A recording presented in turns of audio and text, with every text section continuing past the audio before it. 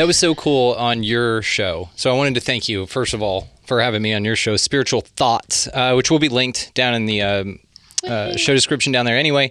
But one thing also, it's linked on my website. So if you guys want to head over to the collaborations page, it's like the first one, I think, right? Pink, it's got you just like, And it's such a fucking awesome conversation. So Taylor Lynn, how are you? I'm doing great. How are you? Fucking every day above ground's wonderful, and they just keep getting better, which is amazing. Right. Have you been doing this where you just like ask the universe or whatever, show me how it gets better, or show me how good it gets? Yes, that's one of my favorite like affirmations, or just like things to ask the universe, is just show me how it gets better. Same, and it gets better, which is crazy. Yeah. Well, what's one example of yours? Do you have anything like revolutionary that's happened recently when you've done that you know was because of that? Yeah, I mean, there's been a lot of like mindset shifts that happen through that, like just the way that I perceive the world. But like one really cool one is like I've just been like, okay, show me how it gets better. And then it'll show me like this like magical ass shit. So I've been kind of getting into like more like inner earth, kind of like different realm type of deals. Yeah. And so I had this experience after kind of being like, okay, show me how it gets better. And then me and my partner, we went to Elk Creek in this like little tiny town called Powers, Oregon. And like it has maybe like 1,000 people in it. Like it's like super small, but that's where his grandpa grew up. And so we were going there to spread his grandpa's ashes at this little creek. And so there was this trail that we went on that said it was like super cool. There's like a lot of really cool trees and whatever. And it said it was like about a mile. And so we're going there, we're going up. We passed like this couple who's coming on their way down. We're like, oh, did you see anything cool? They're like, no, like we didn't get there. Like we went about a mile and then we got dizzy and didn't feel good and we turned around. And I was like, oh, weird. And so we're walking up this freaking trail, and then all of a sudden, like we just start getting like these weird like cryptid vibes. And so like I've had a couple different cryptid-y experiences, not that I've like physically seen them, but I've like smelt them and kind of like could feel them like walking side by side along us, which is really cool. And so we're walking along, and that was like the first instinct. We get this like, then they smell really bad. Cryptids smell like shit. And it's like, it's done intentionally so humans don't want to like be around them. And so like all of a sudden we just smelled like, it just smelled like shit. Just like straight shit. And I looked at my partner, I'm like, what is that? And we looked around, there's like no shit anywhere. We like double checked. I'm like, did you step in anything? I'm like, nope, I didn't step in anything. Did you? He's like, nope. And then we just kept smelling it in this one section. And then all of a sudden, like we exited this section of the woods and it looked like a completely different realm, and then the smell stopped. And we were like, holy shit. And he's like, do you think that was cryptid vibes? I'm like, that was 100% cryptid vibes. And so then we walk into this other portion of the forest, and it had more kind of like fae vibes. So it was more like kind of like fairy realm, like very green, very like lush. And it was weird because there was like this tree arch, which I like to call them tree portals. And once we walked through this tree arch, it was like almost we were in a different realm or a different like territory of like magical cryptid-y beings, which was super cool. And so we're walking through that portion, and then we're like, okay, how much longer is this? Like, it said it was about a mile. I think we've been walking about 2, and we still haven't gotten to like the top or, the little outlook or whatever. And then all of a sudden we get to like this, just like this stoppage point, and it's just like this bench, and we're like, what the heck? And then on the bench it said like some dude's name, and it said, in memory of the passport in time, which I think is like this preservation project thing where they try to preserve like ancient stuff or like just stuff from the past. We're like, interesting, like what's here? And so like we walk a little further, and there's like all these like really beautiful trees. There's like these huge 2 like cedar trees and like a big Douglas fir tree, and they just looked so fucking magical. And so we're walking, we're like, oh, this is so cool. And then there's this little outlook point, and it once had like a fence around it, but it was like all broken down, and there's this like giant cedar tree, and we were like, whoa, like what is in that tree? Like there's something there. And so I was like, are you trying to like adventure off the path and go see what's up? He's like, of course. Absolutely. And so we like we're climbing down, and we go over to this tree, and we're weirdos. We like to hug trees and like connect with their energy and whatever and like say hello. And so we left it like a little offering. And then all of a sudden I'm like feeling around this tree and there's this like not a hole, but it was like almost like this crack in the tree or an opening, and I put my hand and ran my hand along it, and it was the fucking craziest thing. It felt like, you know, like how an air conditioning vent feels, like just cold air blowing out of it. There was just cold air blowing out of this fucking tree. And I'm like, I like looked over at my partner and I was like, babe, come here right now. Like, please feel this and tell me what you feel. Like, I didn't tell him what I felt. I was like, please just put your hand on this and tell me if you feel anything.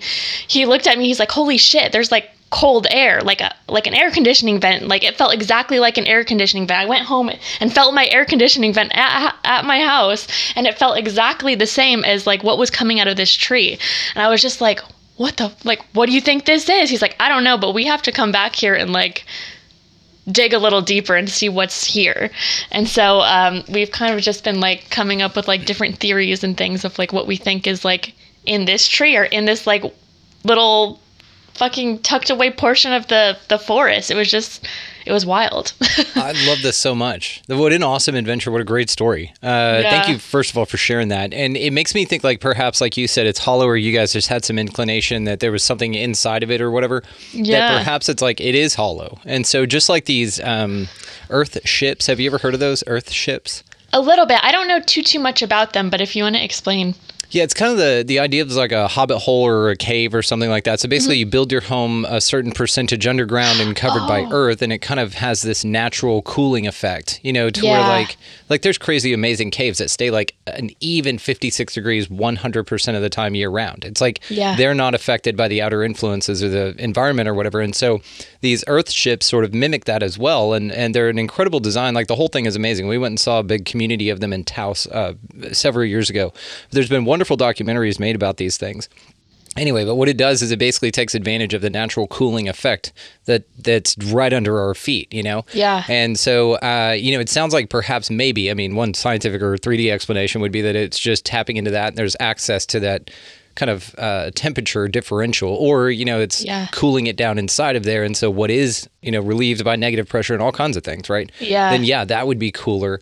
But it's cool either way. Like, either way, it's badass. I'm going to go and say it's a realm to another world, and that's, you know, it's that small to access because it's not for us, right? It's for the Fae, and they can fit in there physically. Mm-hmm. But that's awesome. What a cool memory. What a great story. I love that. Yeah. Yeah. So, I mean, yeah, that was my theme for the weekend. I was just like, all right, like, just show me how it gets better. Show me like a cool experience. And then the universe was like, here you go. And I was like, that's fucking badass. How about that? And here you go. Well, the cryptid thing is so fascinating, and I definitely want to hear more about what you have to say about those. But one of the things that's really interesting too about those type of events, let me ask you this: did sound stop for you? Whenever you had that feeling of the smell of the cryptid? There's this thing called the Oz effect that a lot of people, Bigfoot, UFO contactees, Fae, anything extra having to do with the phenomena, even though they look like different phenomena, probably all tied in together in some way. There's this, you know, phenomena associated with those experiences as well called the Oz effect, the OZ effect. And it's basically where you don't see any animals at all. You don't hear any of the normal sounds that you hear in the forest. Everything becomes deathly, like deafeningly silent. Yeah. And so have you ever had one of those experiences? I did. Not this past time, but there was a time, it was interesting. It was the first time that I came to Oregon before I moved here. And my partner was showing me this this kind of like off the beaten path of Mount Noma Falls. And so we were going like, it used to be a trail, and then it was just kind of like abandoned, it looked like. And so we were walking on it, and, you know, you can hear like birds and whatever. And then all of a sudden, like, we got to this section of the forest and there was just like nothing. Yeah. And we were just like, we looked at each other, we're like, well, this is weird. It's noticeable. And yeah. And we were like, what's happening? And then all of a sudden we just kept walking, and then we hear like a mechanical, like hovering kind of like drone sound. And we were like, I just kind of like, I'm like, is there like an airport around here? Like, is there like a military base? Like, do you know if there's like anything? He's like, no, there's nothing that I know of over here. And I was just like, okay, just checking. And he's like, why do you ask? I'm like, do you hear anything? And he was like, well, it was silent, and now I hear kind of like a a mechanical like sound, and I was like, okay, all right, just making sure I'm not the only one. You don't find that suspicious? Yeah, you know? you don't think there's something odd? He's like, no, I definitely think it's fucking weird, and I didn't want to say anything and scare the shit out of you. And I was like, Right. okay, well, glad we're on the same page. See, this is what's cute about couples like you, 'cause my wife and I do this too, is you can explain things that are weird in your reality, and the other person won't think you're cripplingly weird for it. They'll just be Yeah. like, oh, wow, yeah, that's interesting. It's cool that you notice that. And if anything, we have an affinity that they pointed that out. I'm like, God, that Yeah. makes you so much hotter, you know, that you Yeah, like pointed exactly. something out. Like you were a smoke show before, but I'll be Yeah. goddamned if this didn't up your rank. Yeah, it's wild. And the whole Oz effect thing, I mean, again, that's something that's widely reported.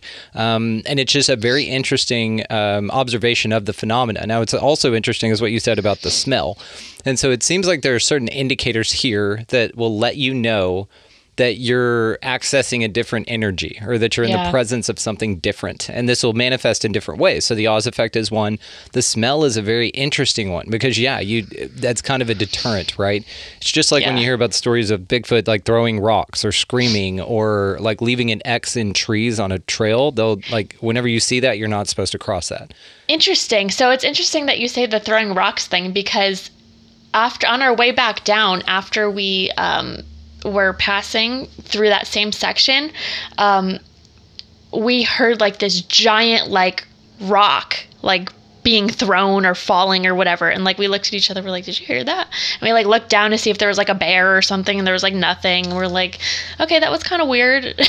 Yeah. So that's interesting that you say that about the rock throwing. I didn't know that was like a thing. Yeah, that's their thing. Screeching, howling. There's some specific Yeah. noises that they make that don't match any other vocal Right. patterns, so which makes them even more of an enigma. But and you know, you can always write any of this stuff off, right? There's a 3D Right. answer or a boring answer to damn Right. near anything that we're looking at, and so you're just like, okay, a rock dislodged from the hill, and it's like, well, Yeah. was it because a Bigfoot pushed it, or you know what I mean? Either answer would be Exactly. fine, but we know the one that we prefer, the whimsy, because there's whimsy around here. And Yeah, like to hell yeah. be in awe like that and to allow the universe to surprise you constantly. Like, I love that. And being in that vibe, and you're in that vibe too. And that's where the magic happens. That's where you're like, show me Yes. how much better it gets, or show me how it gets better, or how great it gets. And then it's just like, okay, and now I'm open and I'm ready for the surprise. You know, I don't guide it in any way. And that's kind of the Yes. advice, right? Is you just go with it, you know, be open You to just receive. go with it.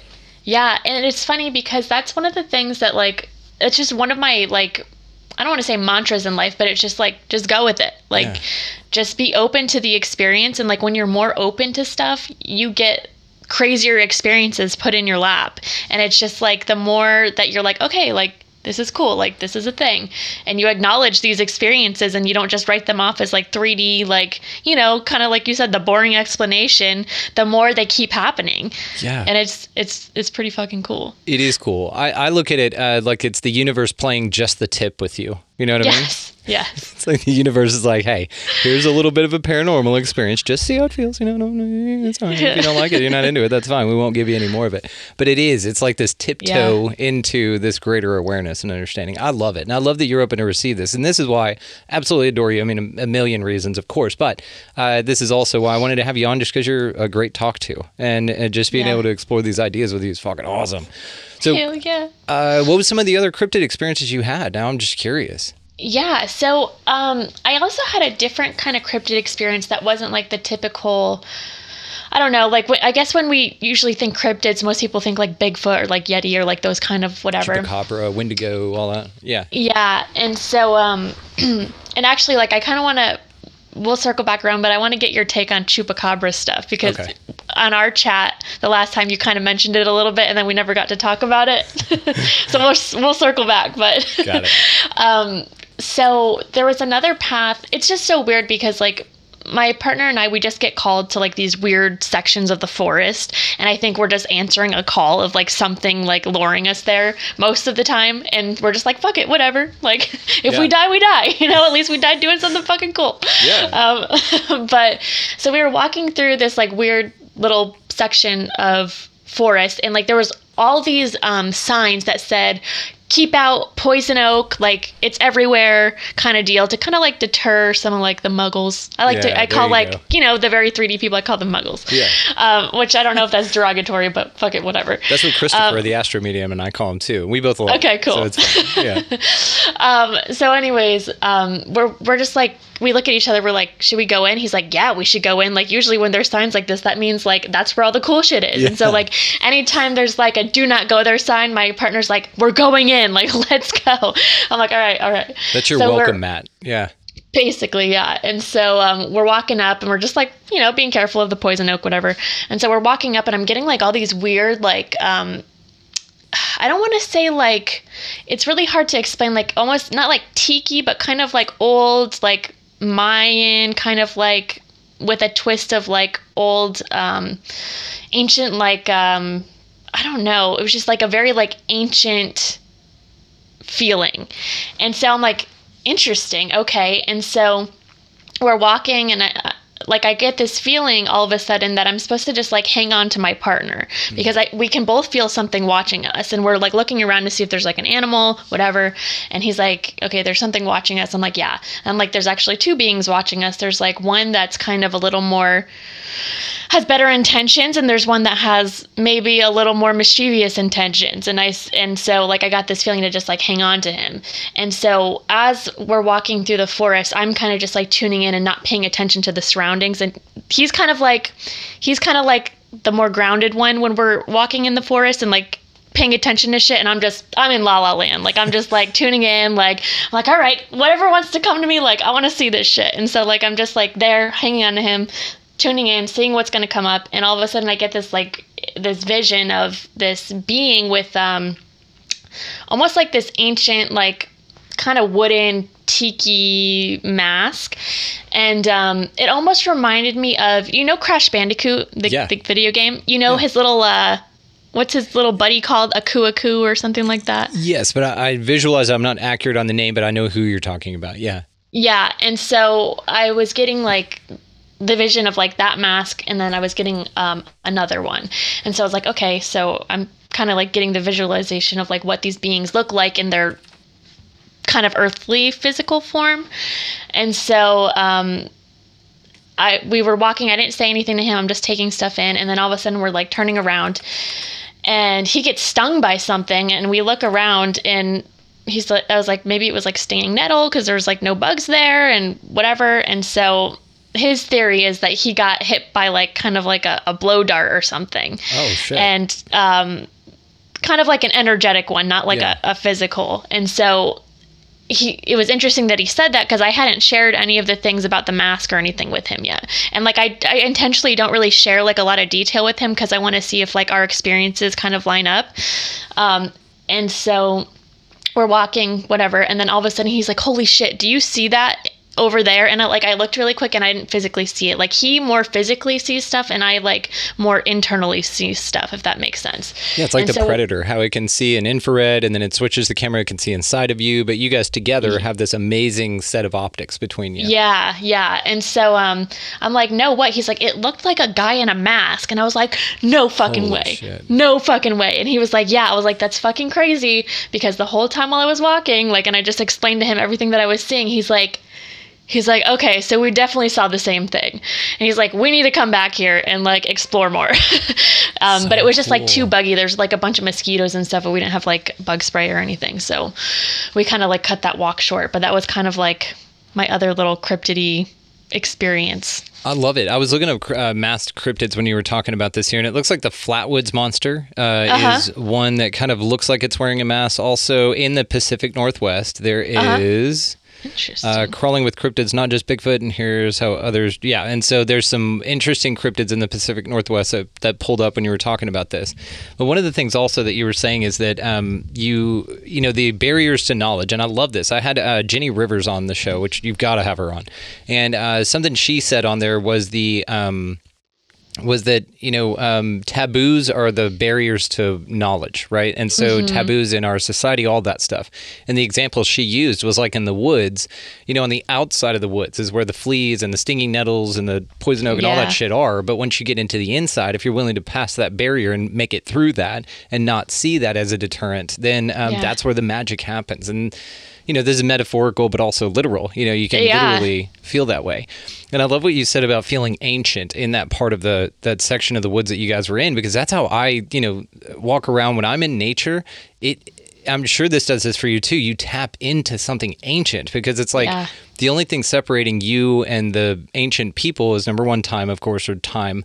And then also the fact that you're wearing like Keens and a sports bra, where they had like a feather and, sandals made of like some animal they just killed or something. You know what I mean? That's really the only difference. And like that location hasn't really changed much energetically and all that. So you're kind of sharing that space and that reverence for nature with them in the same time that you have now, but it's from a past energetic expression, which is, again, fucking mind-boggling and fascinating. It's so cool. So fucking cool.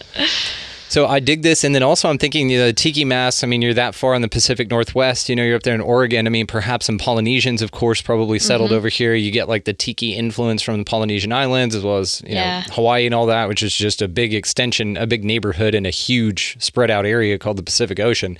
And so those influences absolutely made it that way. And so it's just so interesting that you tapped into that many energetic signatures that are completely historically plausible. I mean, absolutely. You know what I mean? Yeah. Yeah, it was really cool.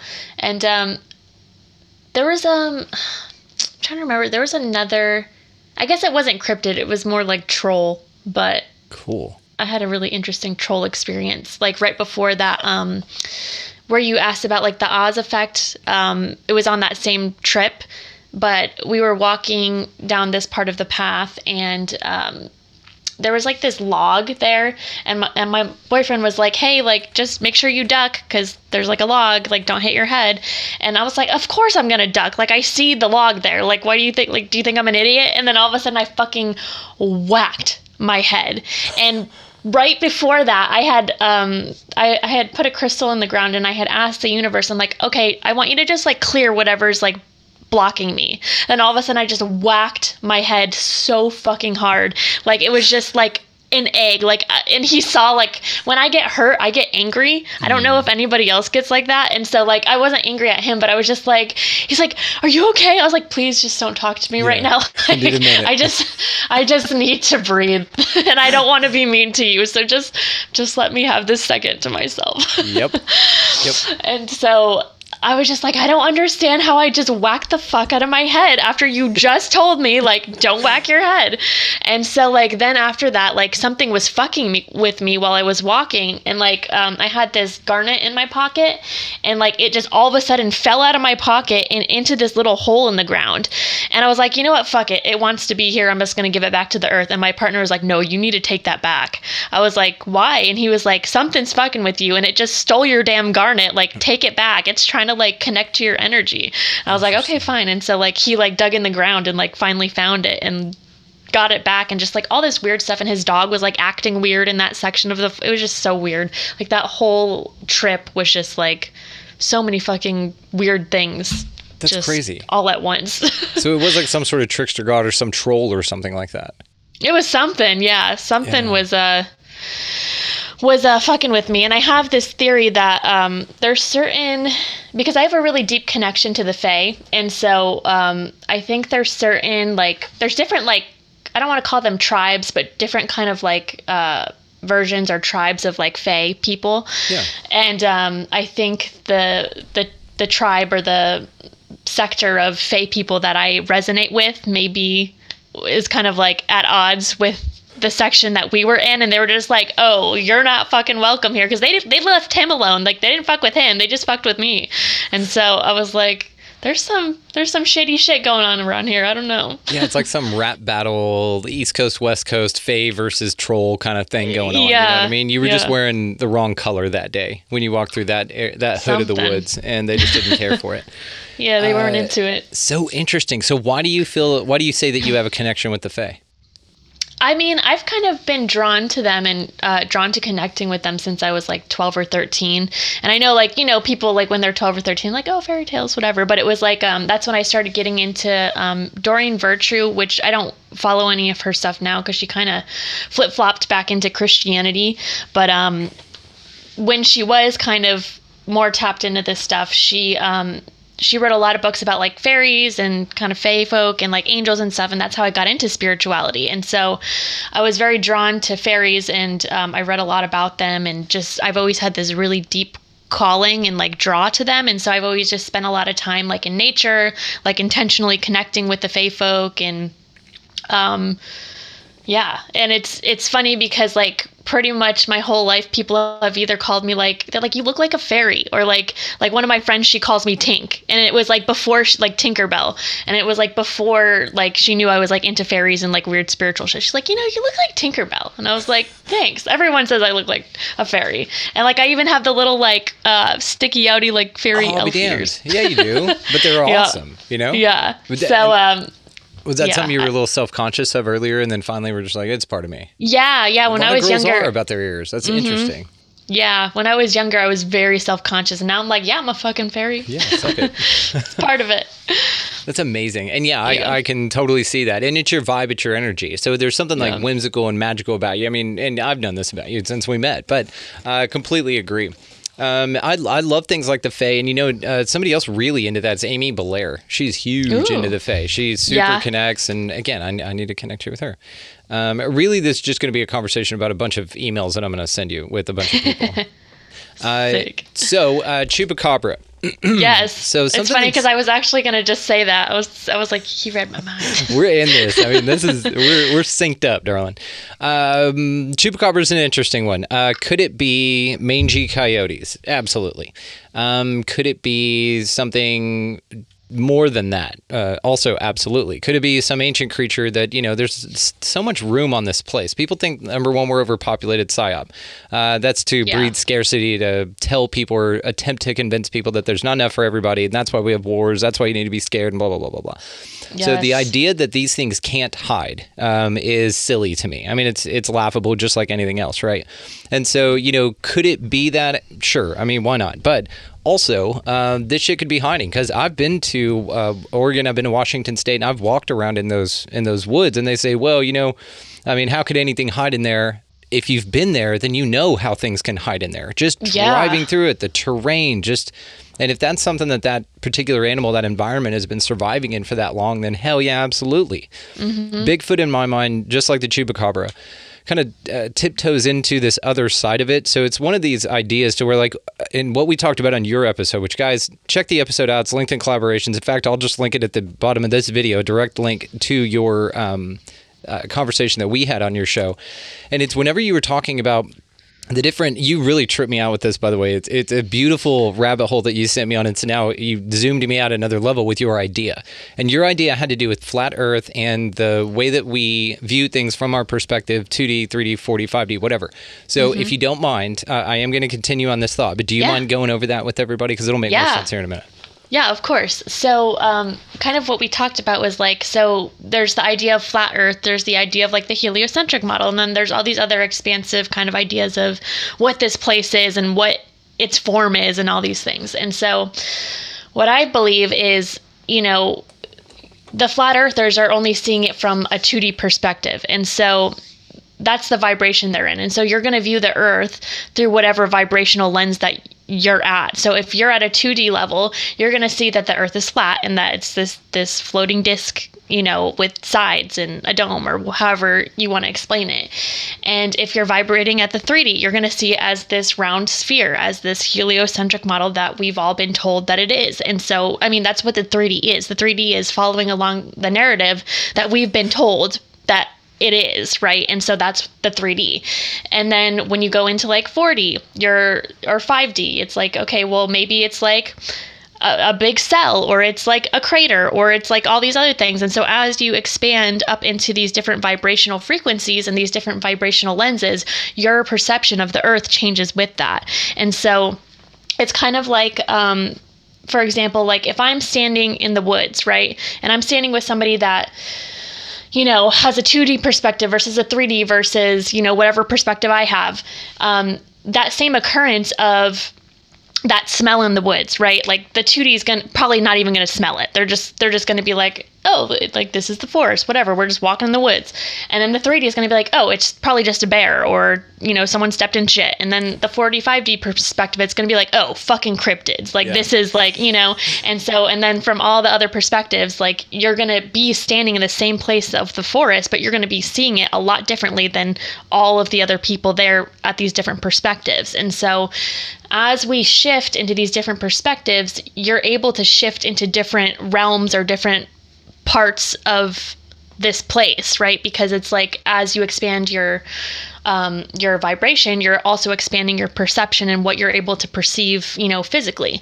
And so kind of like what we talked about with the like Antarctica ice wall thing. It's like that's kind of like a portal or a realm, or almost like, I think you used the term as like you said there's like an energetic bouncer or like a energetic shock collar. Yeah. Right? Yeah. So it's like if you're at the 2D level, like there's the shock collar on you that like doesn't allow you to see the 3D. And so if you're at the 3D level, there's a shock collar that doesn't allow you to see the 4D. And so until you graduate energetically to that level, you're not going to be able to see these other expansive realms because you're not vibrating at their same frequency. Yep. And so that's kind of I think that was kind of the gist of it, right? I love it. Your mind is one of my favorite minds in this place ever, just because of your observation of this, because it tied so many damn things together for me, because it was the missing link between the flat earth with the dome model, with the isolated, like you can't go anywhere else, and the flat earth that I enjoy talking about, which just conceptually, like I don't know, obviously, but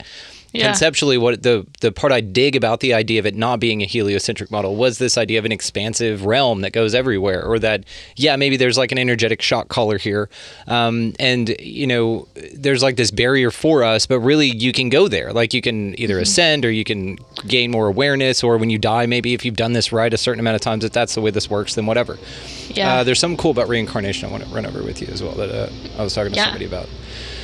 So one of the things about the shock collars too is it's like, it's very, it was a quick one-off that I said and we moved on from it. But now after thinking about that, because I've thought a lot about this, your perception on this and kind of what we were talking about it. And so if you can think about a shock collar, well, eventually like a shock collar has batteries in it.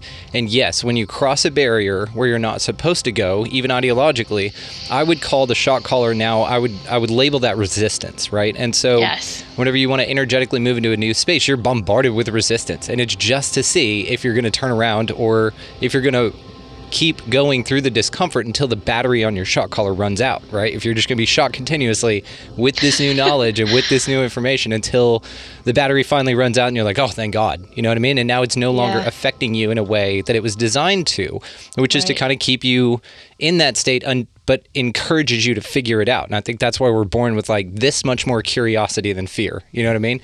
Yeah. And so it's like, that's enough, right? So when looking at this, we'll bring Chupacabra and all cryptids actually back into this, but the Chupacabra specifically for the example, when thinking about it through the model that you just explained, that means now, in my mind, that there are different versions of the same exact creature, right? Yes. So if you think about like our energy, and I had this guy on, again, you've got to have this dude on it. I'm going to note it, don't worry about it. But he wrote, he's a representation for a guy named Michel Desmarquet, who's this French dude. He wrote this and it was abducted when he was in Australia, but then Samuel Chong, who I had on the other day, it's not out yet, but it will be out soon. He kind of followed this dude. He met him in Vietnam because of a picture. Like the story's incredible, but why I'm bringing it up is because even in this, there are versions of this to where in here, and they also talk about the energetic body. And so the energetic body, of course, I mean, there's different descriptions for it. But basically, you have 9 different versions of you that make up you. You know, like this is just a physical body that's in this place, but you're inhabited by a spirit that possesses different levels of connection to source or different parts of itself, like a Matryoshka doll, right? So you just stack these things on each other. And we're at like our most reduced in the 3D in this physical world, right? Yep. As the idea goes. And so you have like, your psychophysic body or astro-psychic body. Like there's a bunch in here that whenever they laid it out, it was just like, oh my God, this is so cool. And it's just a cool new way to look at it. And so you also have like your astral body, which ties back into contact, which is a fascinating thing in itself. So what I mean by this is perhaps what we're seeing is the same entity at different levels of our perception, right? Yes. And so it's like the same thing, but it's also like, people who can see negative entities attached to other people. Well, maybe that's just another higher version of their higher body that looks that way for some reason. You know what I mean? So with Chupacabra specifically, when it appears in the physical, again, I think just like the earth, just like your example, again, you've just really inspired me to think of everything differently, which I love. Just like your example, perhaps what they're saying is, to some people in the 2D, it's going to be a coyote, or they never see it at all because it's not even supposed to register with you that anything extra is here. Yeah. Because every time it does register with you that way, There's your government agent or resistance or internet article that says that, oh, those people are ridiculous and they're, backwoods hillbillies or whatever. And so you believe that. And so therefore you just don't come up with it as a choice point, right? In your existence. But some people will see a coyote and be like, yeah, it's a coyote with mange. It's just, there's pictures of them all over the internet. And it's just a mangy coyote and that's what it is, right? But there's also some pretty extraordinary things, and from the people that find them, they're never people who are like, oh, I've never heard of this before, I never looked. They've been like, dude, I've been hunting for this thing for years. And so finally they manifest an experience in their reality of which they expected to see, which is one of these creatures.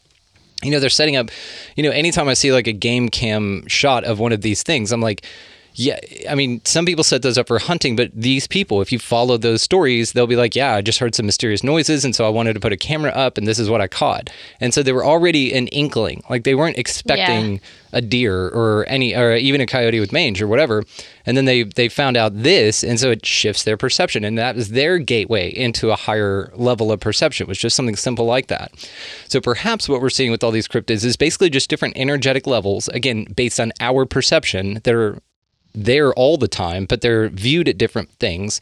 This is also perhaps even this example in a microcosm would explain why we view things differently. Even like eyewitness reports report completely different things. That's why they're the most unreliable in court cases. Yep. So that's just what I was thinking with it. There's some fascinating stories. Nick Redfern, who's a phenomenal author, he's written like a million books on everything that we love. He wrote an awesome book on the chupacabra, and he actually went out and visited some people that allegedly caught one and immediately was just like, coyote, you know what I mean? He still believes it, but he was like, that's not this. So anyway, it's just this interesting thing that I was thinking about based on that. And so then that would call into, it'd be a new lens to view faith through. It'd be a new, and perhaps they're not even energetic in this level. It's kind of like whenever you expand your perception and you're able to look at things not with different physical eyes, but different mental eyes, then they will present themselves to you physically in a new way. It's crazy. Yeah, cool. Yeah, that's pretty badass. And I really like that you applied that theory to just like seeing like the chupacabra, like, okay, it doesn't register here, but now it registers like a coyote, and now it's like a fucking chupacabra.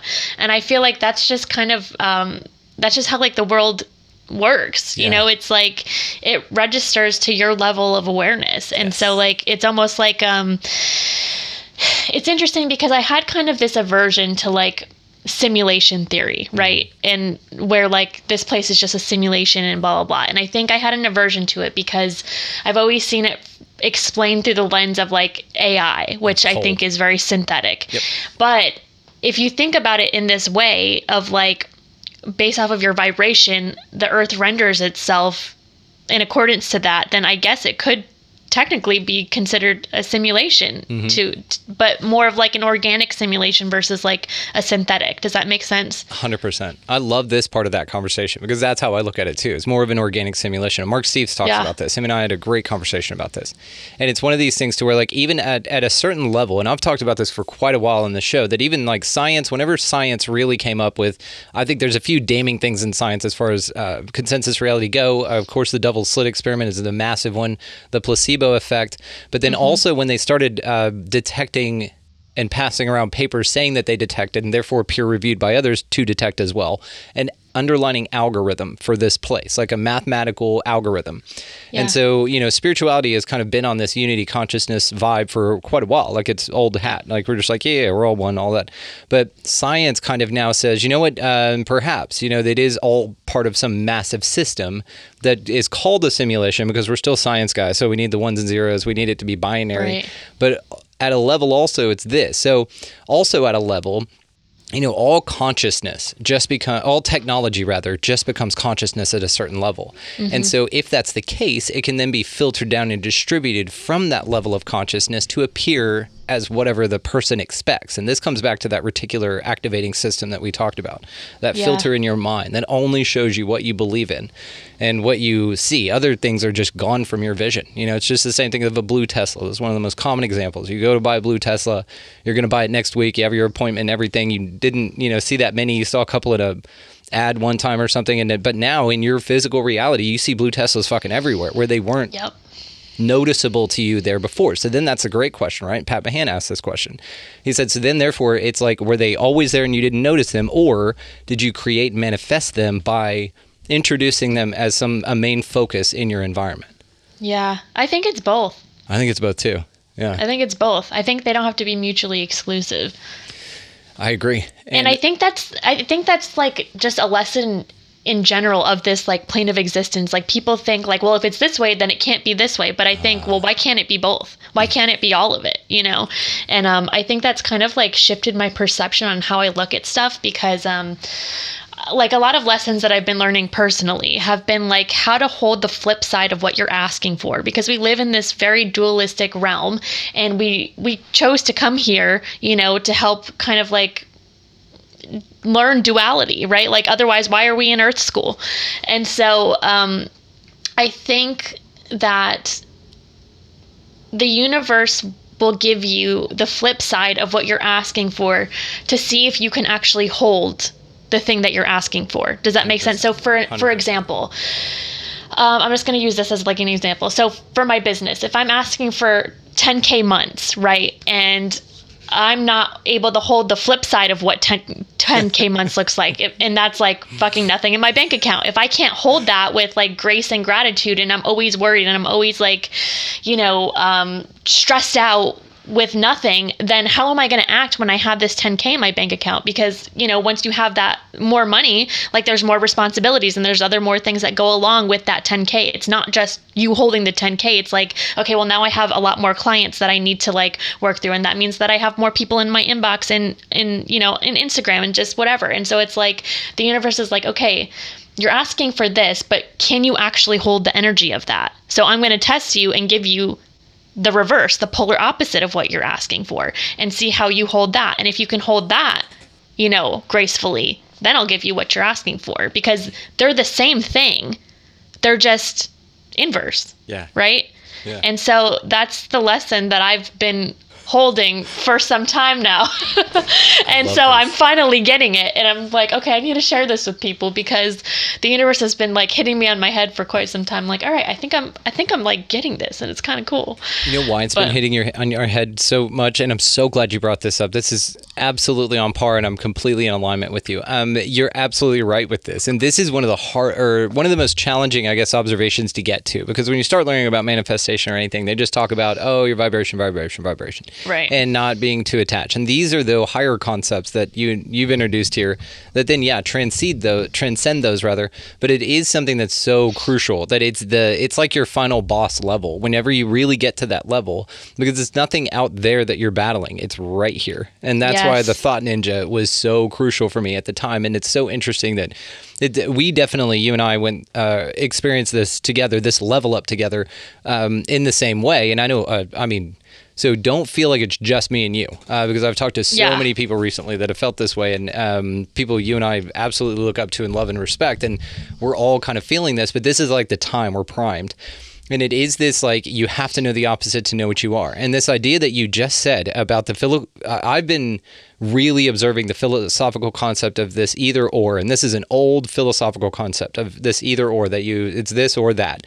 And I've been shattering that just like you for a long time now. And it's been one of the most exciting, I guess, concepts ideologically that I've been undertaking, just simply because I learned the word dichotomy from Neil Donald Walsh in his book, Conversations with God. And when he explained it, it's, the word dichotomy just literally means it's just when two opposite points of view can exist in the same place at the same time.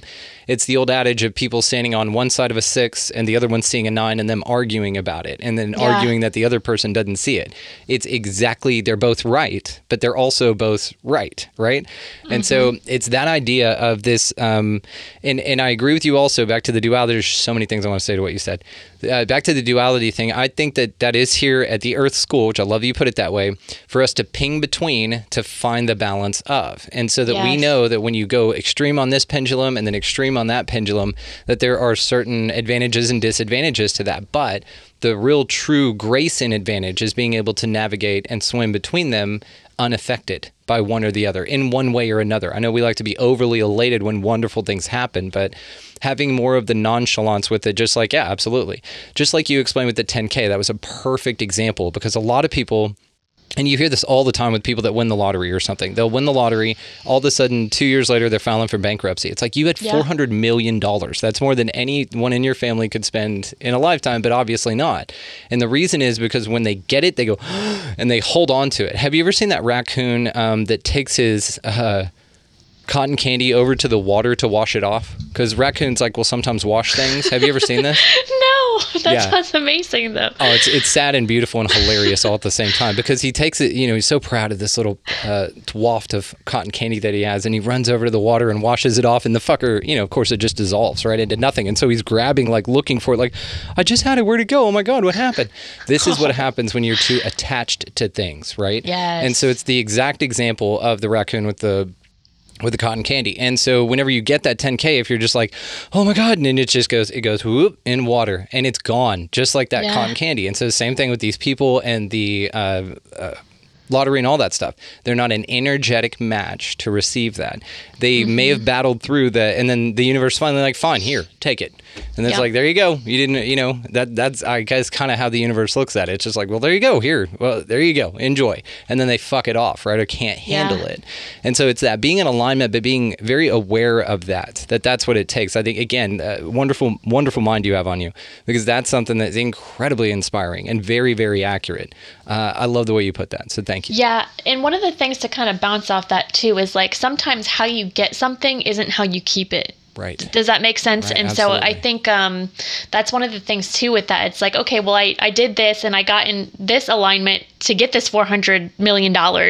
But now everything that I was doing up until this point isn't going to work to sustain that and potentially grow it. Or, you know what I mean? You have to have a different mindset from that level to the next. Yep. And another thing to kind of go off of that too was one thing that I'm learning is how you do one thing is how you do everything. Yes. So how you how you hold money, or how you hold on to scarcity, or how you hold on to these different things is how you hold on to your time. It's how you hold on to your energy. It's how you do literally everything. So if you look at how you spend your energy, are you just giving it away to people? Are you just here without holding on to some of it for yourself? Or do you hoard your time? Do you hoard it and you're just oh my God, there's not enough time, there's not enough this? If that's how you look at it, then that's probably how you look at money. That's probably how you look at all sorts of things within your life. And that's one thing that I really had to take a look at within myself was okay, so I'm always saying I don't have enough time. Well, that's probably also why I don't have enough money. That's probably why I also don't, have enough X, Y, and Z, because I have this mindset that there's just not enough. Yep. And so if I'm in this mindset of just not enough, then that's going to apply everywhere. And so it shows up and amplifies in one area. So you can take a look at it and be oh, I didn't even realize I was doing that, and it's just kind of this giant mirror. It's perfect. You're absolutely right. I mean, it's because it's threaded through everything. And you'll find, and I know you found this, when you're in those zones, and you're just in it, you're killing it. Everything is killing it. This morning, thank you, by the way. We were half an hour later starting this than we would have before. And I'm up at 5 in the morning. I'm not sleeping until noon, all that stuff, even though I could if I wanted to. But I am up, I'm producing, I'm doing it. And it was all these just amazing things. And so I was just hey, I need just 30 more minutes. And you're that's perfect. So it was in alignment for both of us. But either way, so when it rains, it pours on either direction. But I think what's so interesting, and to what you said about Earth School as well, I think we're here to learn a handful of things. One, to remember who you truly are. Number two, to kind of navigate through duality and learning that you don't need the either ors, and that the extremes are placed here in such a way to make both of them unappealing, right? Because you can't have your favorite food all the time. What's your favorite meal of all time? Your go-to? I mean, I love anything sweet, pastries, but I can't fucking eat pastries all the time. You can't, right? Even though it's your I'll get favorite. Diabetes. Well, that, and then you, let's say that you were offered pastries all the time and that there was no negative ill effect to you health-wise, right? You could just eat that. You wouldn't desire it, because there's no variety in it. And so you need, this, even too much of a great thing is not good, because you don't get any perspective. It doesn't allow you what I also think you're here to achieve, which is balance. And man, balance has been one of the name of the games. This has been my season of balance. This is where I'm figuring out, don't overexert in the show and don't underexert over here, and balancing the ranch and the being an attentive lover to my beautiful wife. All of these things are very necessary, and I think that's one major key component that we are here to discover And you do that through this experience. And the more, like, I'm at the point right now with everything to where I just see it, like I get it. And I thought I got it before. And of course now, 5 weeks, a month, 5 years from now, I'll be like, oh, I didn't fucking know anything, which is great. Like, I'm looking forward to that awareness, because of the awareness I have now, or where I'm at, where I feel now, and the physical results it's producing in my reality is so incredible that I'm just like, yeah. I mean, even with, though, this also comes with, your down or your slower days, or your days of rest, or your days of, non-elation and excitement. Like, it's part of it, but it's necessary to kind of enjoy and embrace that balance. I think that's just the part I'm at now. And it feels fucking amazing. Like, I've never been happier, ever.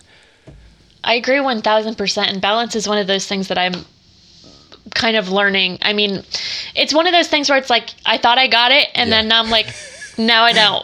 So now we're like readjusting. But it's and I've noticed it because, before I moved out to Oregon to live with my partner, I was just kind of doing my own thing. And so like I was pouring so much into my business and, pouring so much into like creating community and like, just having chats with like people on Instagram and all these wonderful things and just connecting. But then once, I have a partner, I'm realizing, okay, my life is very out of balance. And now it's like wreaking havoc on my relationship. And just, it's like, okay, now let's find the balance. So then I'm not spending all my time fucking in my business and ignoring my partner, you know? And so it's like, okay, now we have to course adjust. And, another thing to go along with balance that you kind of brought up was like vibration. And I think people only have like a very limited perspective on vibration. People think like, your feelings and all these things are what contribute to your vibration, like, who you're being and all these kinds of things. But what we don't understand is that our vibration is like 90% our subconscious. Yeah. So like what we're programmed into, and what we like shove down below the surface and don't want to look at. And so one of the things that like, as I was going through my spiritual, kind of awakening, it's just like this one long process from, the first point that I awakened till now. Like I'm always awakening to new shit, and it like never fucking stops. Yes. But one of the things is like, people have this idea that like, okay, if I just like think positive thoughts, it's going to raise my vibration. And that was like kind of the level that I was at one point. And I was like, okay, I'm thinking all these positive thoughts and I'm like, plastering over everything, like all these like depressed feelings that I'm having. I'm just slapping on, be happy and think better thoughts. And it's like, yeah, that doesn't work. That doesn't always work. And so one of the things that I've learned about vibration is you have to be aware of like what your subconscious programming is and connecting deep within that in order to reprogram, right? And shadow work has been one of the most invaluable tools that I've had on my experience, like in this journey, because it helps you really get an honest, deep understanding of what your vibration actually is, not what you think it is, right? Like, because before I was like, oh, my vibration is love and like acceptance, but then underneath the surface, there's like all this judgment and shame, and I'm like, where the fuck did that come from? And it's like, I like to use this image of like, think of like a glass container, and like there's a bunch of like rocks and like sediment here, but then all this water up here is all clear. But if you shake it up, all that rock is all throughout the whole thing. And you're like, holy shit, like, why is everything such a mess now? Like, everything was perfectly fine. And it's like, because you weren't aware that all these rocks were just like sitting at the bottom. And so shadow work brings that all to the awareness so you can actually like integrate it and clear it out. And it's like you dissolve those rocks into the water so they become one. Does that make sense? 100%. I love this analogy. Yeah, and I think so what's happening a lot, especially right now, is like a lot of people are being very activated because, especially if you're on a spiritual path, you're like, I've done so much work, I've done so much healing, like I'm good, like I'm on this track. And so that's where the rocks are sitting at the bottom. And then all of a sudden, like there will be like a situation or something that just like triggers that. And now everything's shaken up. You're like, what the fuck is happening? Yep. And then you're just like, okay, like, cool. But like these are all like activations to bring it to our awareness that, okay, you have done this work and you have, gotten to this next level, but there's still all this other stuff. So don't get too comfortable where you're at. Like, you enjoy your life, have fun, but also there's this stuff here that you're going to have to clear out in order to get to the next level. And so I think, a lot of people are going through that right now where it's like, okay, I got to this certain level and, you know, I'm doing great and everything's in alignment and everything's going and I'm killing it. And then all of a sudden, like, shit gets shaken up and, like, you're crying and you're, like, angry at everyone and you're like, where is this coming from? And then it's because the universe is like, you know, and all these fucking rocks are coming up. And so I think that's collectively what's happening, because you said you recently had, like, a big level up too. Yeah. And that was, like, kind of what I went through. And as I'm talking to a lot of other people too, they're going through very similar things. And so I think this is just the next step in this collective kind of collective shadow work, I guess. Yeah. And this is how you know you're on the right, or you're on a path and alignment, because the people I love and respect, like yourself, several, I'm not going to mention, you know, but several people and very predominant people. And when we experience something like this together, that's one of the best indicators to me. So it's either that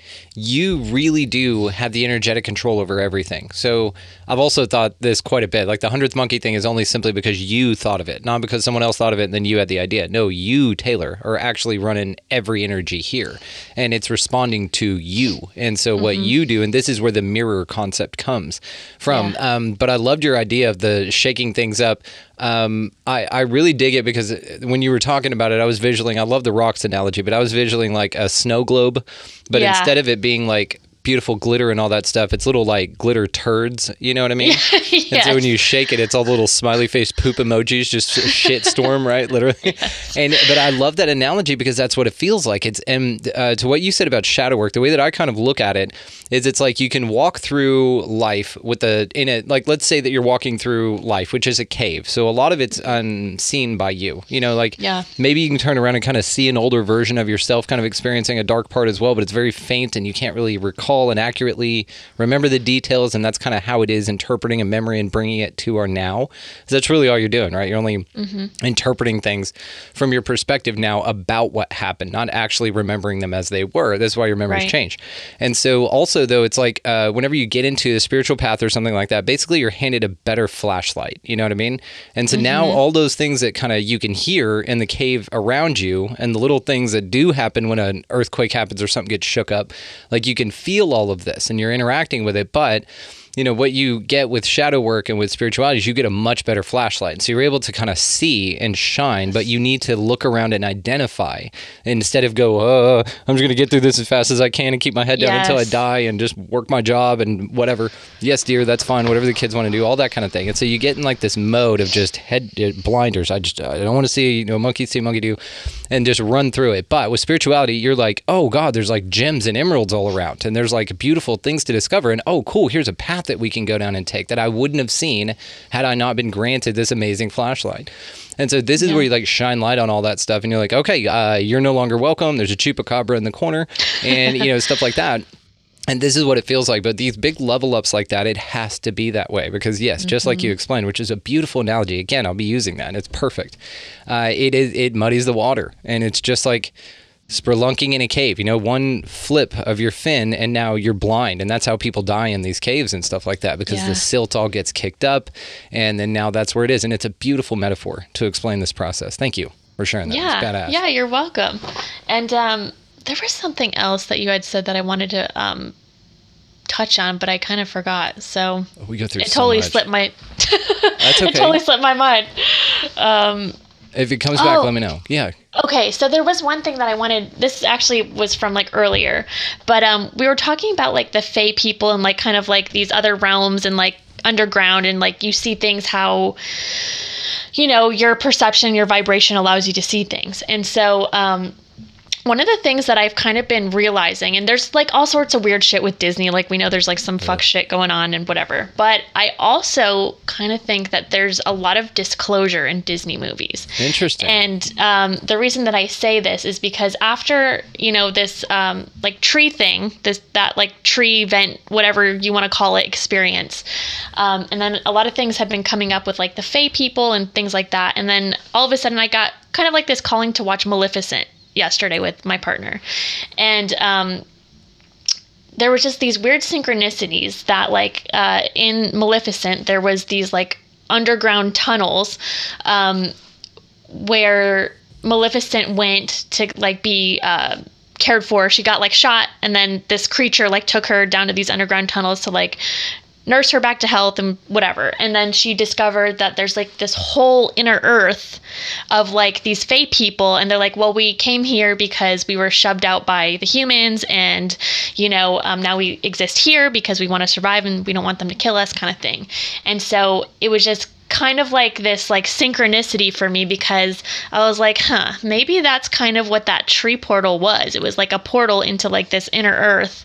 Yeah. And, just the way that they kind of like describe some of the things. And there was like these weird themes in that movie where Maleficent is like, in Sleeping Beauty, she's the villain, right? And like how the story goes, she's the villain, she's the evil witch. But in Maleficent, it takes a different perspective where it's like, well, let's actually look at it from a different lens. Maybe the queen and the king or, the evil people, and not the king, but like the queen is like the evil one, and Maleficent is actually just kind of like doing her own thing.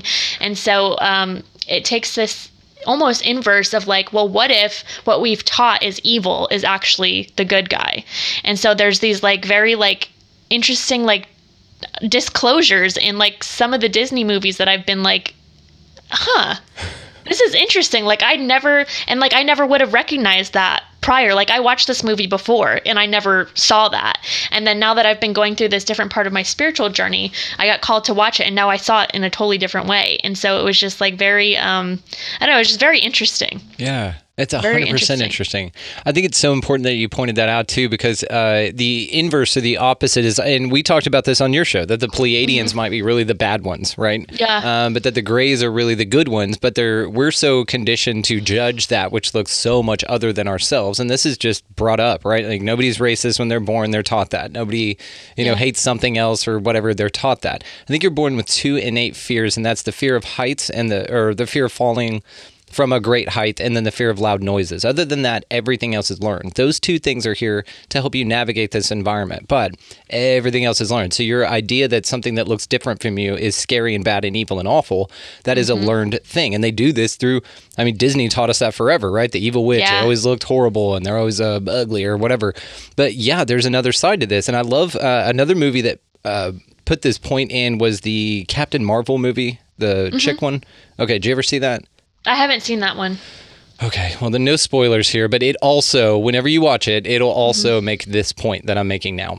And so one of the interesting things about this is, yes, you're right. It does seem like that it's out there in the open for us to kind of go, hey, this may be really what's going on. And it's the opposite of that. But also what I love about this is it expands your perception to say, well, there's always two sides to every story. Like even the evil thing or whatever it is either here to teach you a lesson. It's here as part of you. It's a higher version of yourself. It depends on which level you want to view this through, right? But either way, they have a story too. There's a reason that bullies are bullies, right? And we've done this forever. Bullies are actually some of the saddest and most hard cases, that really are lashing out in this way because it's a cry for help. It's not necessarily an affinity for violence or anything. It's just a cry for help. They don't know how to engage and interact with humans except in that way because, again, like you said, everything you do, if you do one thing that way, you do it all that way. So that's how their parents interact with them. And so again, it's like this, it's this light that you're shining on the true personality, if you can see it that way.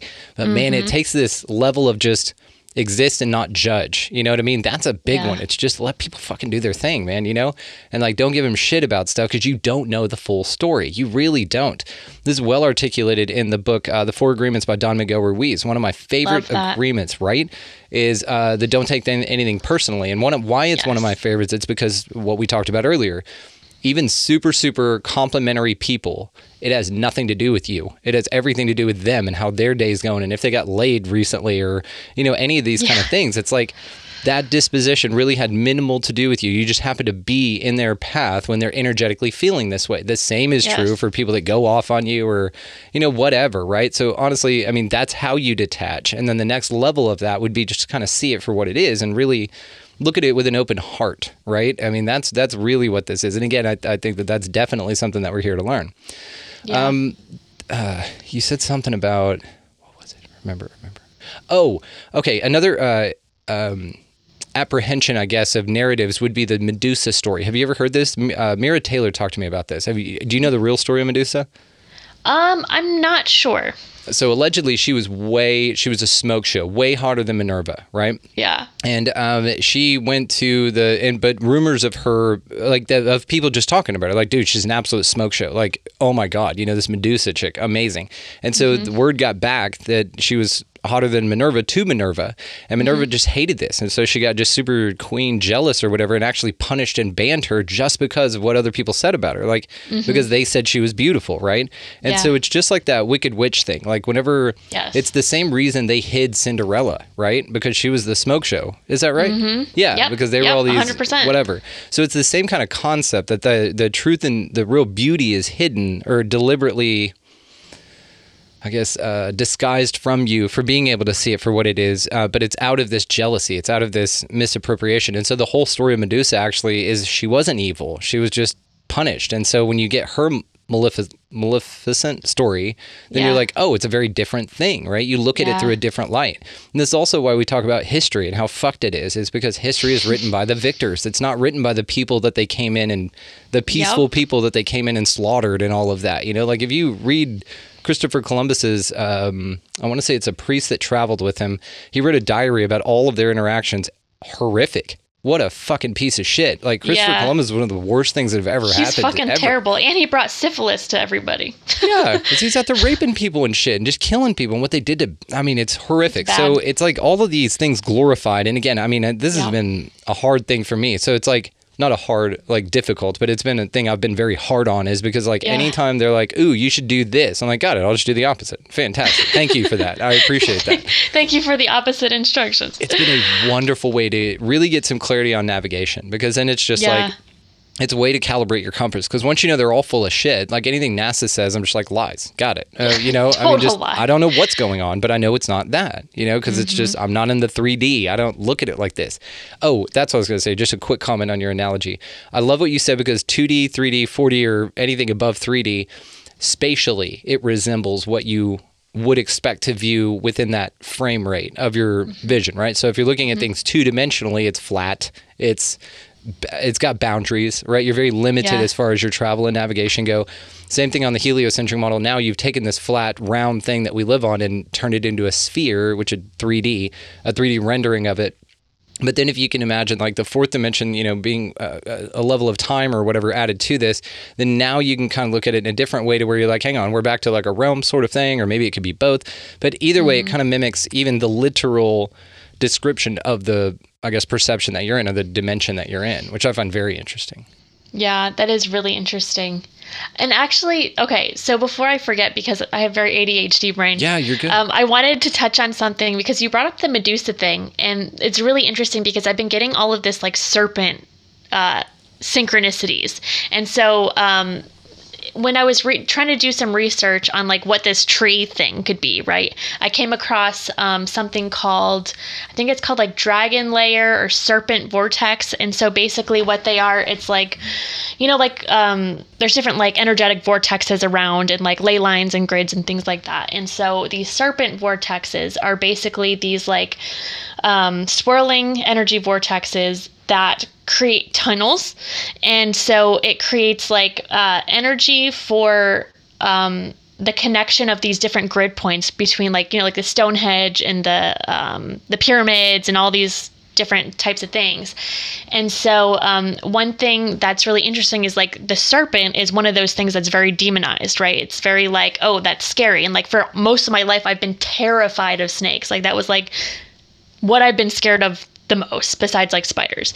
And now like both spiders and snakes are both my medicine animals. I love and that. So I've been getting these serpent synchronicities where like I'm reading this book called The Cosmic Serpent, and it's basically this archaeologist that is trying to merge like science with like shamanism, and it's just really fucking cool. And so like the serpent in spirituality represents like life force, right? And it represents like there's the serpent energy that comes up from your kundalini that goes up your spine to give you like that life force energy. And then so there's like been this interesting connection between like these like serpent tunnels and like the different like crystalline grids that are like just connecting different realms and different like energies and these different vortexes. And so I think that we've been programmed to believe that the serpent is this evil thing because they don't want us to discover like how much life force is underneath the earth in these like cosmic serpent kind of like vortexes. Does that make sense? Absolutely. I love this. Yeah, because the serpent, has been demonized, but really when you look back in it, even back to the first, story of whatever, the Adam and Eve story, even that was an apprehension or an appropriation of where, the damn tree was called the tree of knowledge and wisdom and knowledge, right? Tree of knowledge.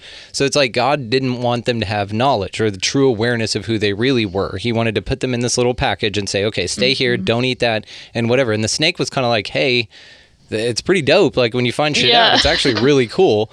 And so maybe you want to check that out, and this is seen. There's also this wonderful PDF. I'll send it to you. It's like 46 pages long. It's called the Apocalypse of Adam. Have you ever heard of this? No. I'll send it to you. Yeah, please send this to me. Amazing. So basically it goes through like end of days, apocalypse, all this kind of shit. But really what it does is it takes the Bible story of Adam and Eve and says that actually God's the evil one and that the snake was the one that was trying to help everyone and there was the fallen angel because it went against the fact that God didn't want man to have knowledge or true knowledge of its existence and power, right? Yeah. It's kind of like handicapping, or it's kind of like Truman showing you, it kind of just goes, oh, no, there's nothing else to explore. Everything's right here. Don't do that. And everything's laid out for you. And if you believe in that, then that's fine. There's a path laid out for you. And there's value in that as well, that experience. But folks like me and you who perhaps have done this a few times, and I still want to talk to you about reincarnation, is something that the snake offers, right? And so you see this with Quetzalcoatl, with all of these like dragon and serpent things. And I've written down your cosmic serpent. I'm definitely going to check that out. It sounds fascinating. Another thing to your vortice thing that you talked about is in this book, the Thuluba Prophecy. It talks about these vortices. So so basically, just a rough version of this real quick is this Michel Desmarquet. It's titled on here, Thayuba Prophecy, the Golden Planet. It's the abduction to the ninth planet was the subtitle of it, but a true report of the author who was physically abducted to another planet. One of the things that it opens with is his abduction, and it talks about that, all of it's incredible. It's just such a mind-bending story. But one of the things that the entity Thao, Thao, his guide, which is like Dante and the Inferno, which I definitely asked him about the parallels of, and it was fascinating. Anyway, so there's this creature, this entity that guides Michel Desmarquet on his abduction, and basically it explains to him these vortices, and it talks about Bermuda Triangle, and it talks about people going missing, and entire squadrons and airplanes and boats and shit going missing. One of the most famous ones was Flight 19. Had a guy named Mike Ricksecker on the show, and he talked about this. He's famous for being on Alaskan Triangle on the History Channel. He's been on Ancient Aliens but written a bunch of books. Really cool dude. Anyway, but this is something he was talking about, Flight 19, and that's one of the most famous cases of, it was 14 different aircraft that went completely missing, and no one ever found them. And they even reported missing time, or that they had gone further than they thought they should have in the amount of time, and then absolutely missing. And in fact, this case is so famous and so mysterious that in Steven Spielberg's, I believe, 73 movie, 73 Close Encounters, it opens with them finding this squadron out in the desert somewhere. And they whip off this thing, and it's a bunch of Corsairs, which is this World War II type airplane. And this happened right after World War II. Anyway, the whole story is fascinating. But what Thao talks about in this book about in reference to vortices and things like that, especially national parks and stuff. And this is what's so crazy about national parks, is that perhaps they've been set up that way because that's where these vortices are. And they want to minimize the amount of people that just go the fuck missing all the time, which is what the missing 411's all about. And then, there's a whole thing with Eisenhower and the, I guess the Grenada Treaty is what it's referred to as. Of course, all conjecture and who knows. But basically, he signed an agreement with the gray extraterrestrials and told them, look, you can give us fiber optics and technology and cool shit, and you can abduct a certain amount of people, but you can only do it in state parks, and you have to give us a list of them. This was allegedly the agreement. So now that there's and if you overlay the map of people who've gone missing with national parks, it's identical. And it also ties into cave systems and all sorts of That's wild. It's mind blowing. We could go on, we'll talk about that on the next time you come on. We'll go on a 411 thing. And that's wild because that kind of Oz thing that we were talking about, after that, me and my partner had a bunch of weird extraterrestrial things happening. And that was at Mount Noma, which is state state National parks. Forest, yeah. Yeah. Yeah. And same with like Very Mount interesting. Rainier or something like that. People up in Washington, not too far from you, by the way. And that's where Kenneth Arnold had his famous sighting. That's where the term flying saucer came from, was Kenneth Arnold's sightings when he saw them. They were actually delta wing discs. It's a whole thing. But anyway, they weren't necessarily the saucers that we see. Yes. And so this portal or vortice thing, the way Thao explained it in the book was that, yeah, there's just these areas of overlap where there's other dimensions and parallel realities. And if you get too close to one, you literally get sucked into it. And most people never return. Now, what I find interesting about the 411 thing, and I guess we'll definitely touch on this the next time we talk, but the 411 thing, what's interesting about it is somebody will go missing, an experienced hiker. It's always the same like thing. Like they're super experienced. There was no reason they should have been lost at all. They will find like clothes, like they took their clothes off and then basically gone. And then basically like their tracks, you can go out to a certain point and then the tracks will just be missing. They'll be gone. Wow. The dogs will all stop and they're like, it went that way. I don't know. And so this could be where these vortices are. Now, the scary thing about them, or one of the more interesting things about them, if you want to view it that way, is they move around. So they're not always in the same spot. So you could just be like going to work one day and it's just like floop, and now you're in another dimension where time doesn't exist, where you don't need to eat, and now you just exist in this weird fucking place, you know? Yeah. But that's apparently what can happen. They just get sucked into these dimensions. Yeah, and I think so my partner has this theory that like a lot of like hiking trails, like they move. And they shift and transform. I feel like you guys would have a really cool conversation about all of this. I'll have to connect you guys because he has a podcast too. But I think you guys would have some really badass conversations about some of this because he has some really interesting theories that kind of tie into all this. Connect me. I would love Yeah, I this. will. You I'll know connect that. you. I trust you. Absolutely. And if he makes you smile like that, I definitely have to meet the guy. You know, you're like you're like a sister to all of us anyway. So we're like, all right, bro, you're cool. But anyway, so he has this theory that, you know, like the trails move. And so like he goes hiking a lot and he's very familiar with like the trails he goes on. And he's like, well, this wasn't like this the last time I was here. And so it kind of ties into like why those vortices probably move around is because a lot of times the trees and like the trails are moving too, and they're shifting with like different perspectives and different, I don't know, I feel like it just kind of ties into a lot of it does. And then other weird observations, like people who all these videos, and you don't know if they're real or not, but now viewing those videos or bringing those videos to my attention, now viewing it under the lens that we're talking about here, there's like videos of trees walking. Have you seen that? No. Where trees like fucking move and like the ground is being dug up in front of them as they relocate. So literally like trees shift around. Have you seen that new Marvel movie? It's with the Asian people. I'm not sure what it's called. It's like, I don't remember what it is. Anyway, he's like a super badass Marvel superhero, but it's all like ancient Asia and like really cool shit. So it's a real cool motif that they have going on. I never got into that comic myself, but I watched the movie and it was fascinating. And one of the things in there, now that we're talking about this, is a bamboo forest. It's a forest that will open for you and then close. So just like, I mean, there's whimsical other movies that touch on this concept as well. So like to what you said about them kind of like leaking information or like dulling out bits of the truth that are packaged in a sci-fi or a whimsical sort of a way. People like you and I look at this and we're like, oh, that's fucking how it works. You know, trees just move. Which we're like, from a this 3D, is the answer. Yes, from a 3D you can't see it that way. But now that we're talking about this and vortices and all that, maybe that is the way. The force will literally readjust, like physically. You can see it. And this is also perhaps why, like, you know, you guys had the experience you did and the hikers coming back down were nauseous and didn't feel good. It's because they weren't prepared for that environment. Like you guys are terraformed to that environment because you're mentally and emotionally and spiritually good to interact with it. Yeah. Well, So and cool. to mention like those hikers too, you could tell they were very much in the 3D because they were like hiking with masks. And so I was like, okay, very, very 3D thinking. Seen so all I I need. say less. That's when you're like, oh, I've never met an NPC in real life. You know what I mean? That's pretty cool. Yeah. It's nice to meet you. Exactly. So before I have to go, you said you want to talk about reincarnation. Yes. So I had a young lady on for another bonus show, Ksenia Moore, and we'll do one together with her as well. She's an astrologer. I've had her on the show. One of the most incredible people ever. I think we were on a round table. Yes, you joined together. us for a Yeah, round she's table. really cool. Yeah. Yes. Okay. So we had a chat. It was like almost 2 hours long. It was I had to cut it off. We didn't even get to everything. It was awesome. Anyway, kind of like this. It's just like I don't want it to stop. But the good news is we can do as many of these as you want. So okay, so reincarnation. One of the things she was talking about on there was the observation of ancients with our sun. Let's go heliocentric just for a minute, even though we don't, just for the model that our sun and Sirius B, I believe, they kind of do this like Vesica Pisces with each other, okay? And the ancients noticed this, and what they noted is that's what the mark of our precession of the equinoxes is, right? This 26,400 year cycle. Yeah.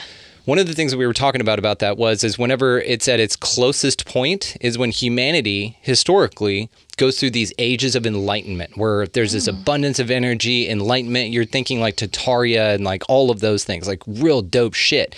When it's at its furthest away from one another, that's when we get this age of deception, you know, the age of Pisces and all that kind of shit, where it's just, it goes to shit and everything kind of sucks around here. But then as we return to that point, we go through a reblossoming, which is what this age of Aquarius is. We're now past the shittiest trough of that cycle. And so it comes back around. So one thing I was talking about, whenever she was explaining like this, I was thinking about applying it to reincarnation. So if you think of reincarnation this way, one of the issues I had with it conceptually is number one, you're here to learn things that you don't know, you're not given a clear roadmap to. Anything is correct. So how do you know? And one of the examples I used on it, I think, was like, you know, you did everything right in your life, but one time when you went to a Shoney's in 1987, you actually got a toothpick out of the thing. And that little piece of paper that comes off of that, you thought you threw in the trash because you like went and you're a good person and you wanted it to go in the trash. But then when you turn around because you were talking to someone, it actually flipped out. And had you just been mindful and you could have caught it, like that would have been fine. And so now you need to go back and repeat life, right? So in my mind, like it's that ridiculous, okay? Yeah. Whether that's what's going on or not.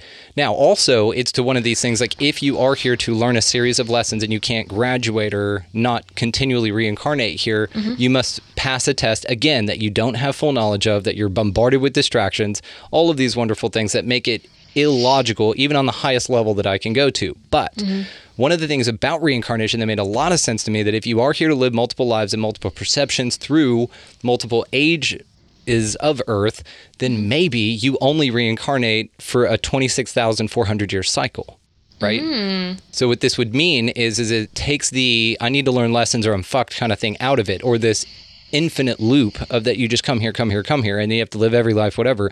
Perhaps you live it in that way because now you're given the scope of what it's like to exist in a human body with these conditions in different environments or time periods throughout our lives, right? Yeah. So perhaps this is what reincarnation is. You get a 26,400 year cycle with your body. If you live 5 years, cool, then you're 5 years closer to your goal, and then you die at 5. Well, when you reincarnate, you'll live an 80-year life, and now you have 85 years into this, and so on and so on and so on. So maybe this is how many times you reincarnate, because in that way it's just a ride from that perspective now. It's not you can fuck this up. It's just giving you the scope of experience offered here.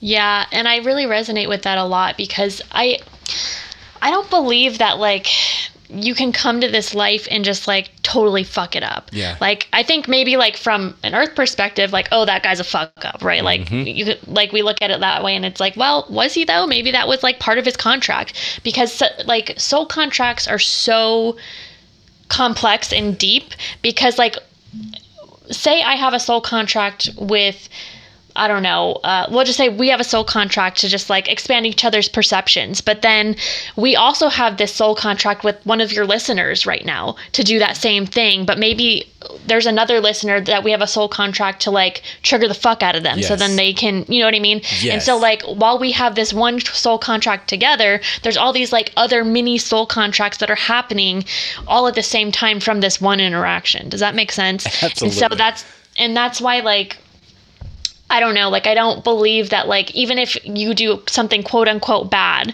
like, it doesn't necessarily mean that you're fucking up or straying from your soul contract. You could actually be fulfilling exactly what you were meant to be fulfilling.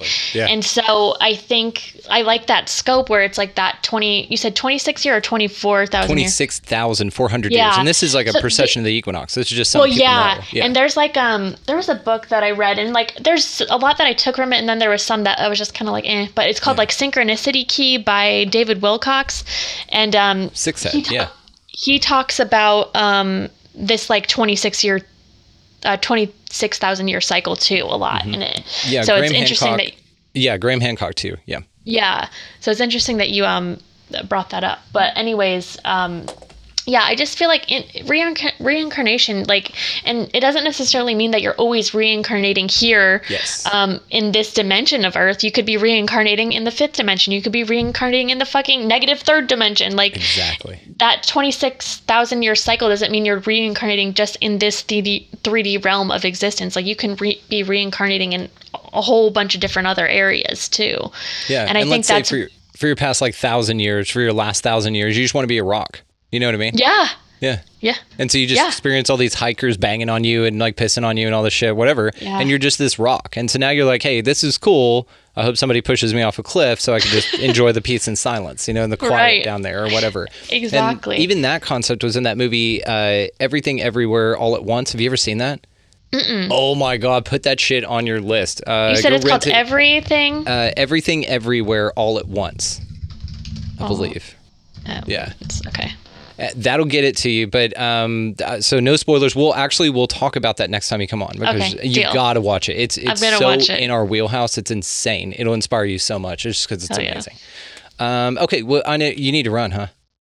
Probably in a few minutes. But there was another thing that I wanted to touch on with like the rock thing. Please, hell Because yeah. like I feel like with incarnation, people think that you just incarnate as like a human or like a Right. dog or an animal. But like the earth is like alive. It's like a living, breathing, like everything has a life force. And so I like that you brought up like reincarnating as a rock, because Yeah. you can reincarnate as a tree or a rock or like a blade of grass. Like sometimes these incarnations aren't just all these like complex human lives. Sometimes you're just chilling, Yeah.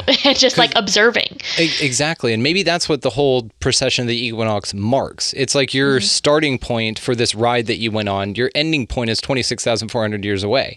You have this amount of time to experience this realm, and all of it has to offer within that scope of reality, which you're going to go through these energetic troughs, these highs and lows, these golden ages. Like, it's a full package. We Yeah. just view it from our perception, or it's easy to view it only from our perception of like, oh, we only get this amount of time, and then maybe I'll reincarnate as some Indian woman in the 1500s, and maybe, whatever. But I take more of the stance like you. I look at it like the interwoven tapestry of it all. Because just to what you said, let's say that like our soul contracts exactly to the analogy that you said, but that one person that we triggered, because we were designed to do that, because we had to do that, that person then goes on to write a book that then gets a bunch of people rallied around it, creates a new horrible dark age because of us, right? We triggered them that much, and they had that much passion and influence to go fuck these two. And Yeah. but what it does is that book and that movement, even though it's dark and horrible because of us, right? We're responsible for it. Really what that does is create our next renaissance that you and I will reincarnate into to be a part of. Yeah. And so this is like this cool thing about like, maybe authors that love writing and everything. I'm influenced by Hemingway and Poe. Well, you perhaps were Hemingway and Poe in that Yes. life, and they influenced you so that you could just continue this amazing tapestry. We gotta do this again. This was stupid cool. Because there's so much know. more I want to dive into this. I know. One last thing We'll about let reincarnation. give us a last word, please. Yeah, one last thing. So, because time is kind of like all layered on top of each other, and people think that, as you reincarnate, you're going to reincarnate like, so far in the future. I think you can also reincarnate in the past. Absolutely. So, like, it's like, maybe you're reincarnating, in this timeline, but then you can also reincarnate from this point backwards into like, like the 3 BC or however far back you want to go.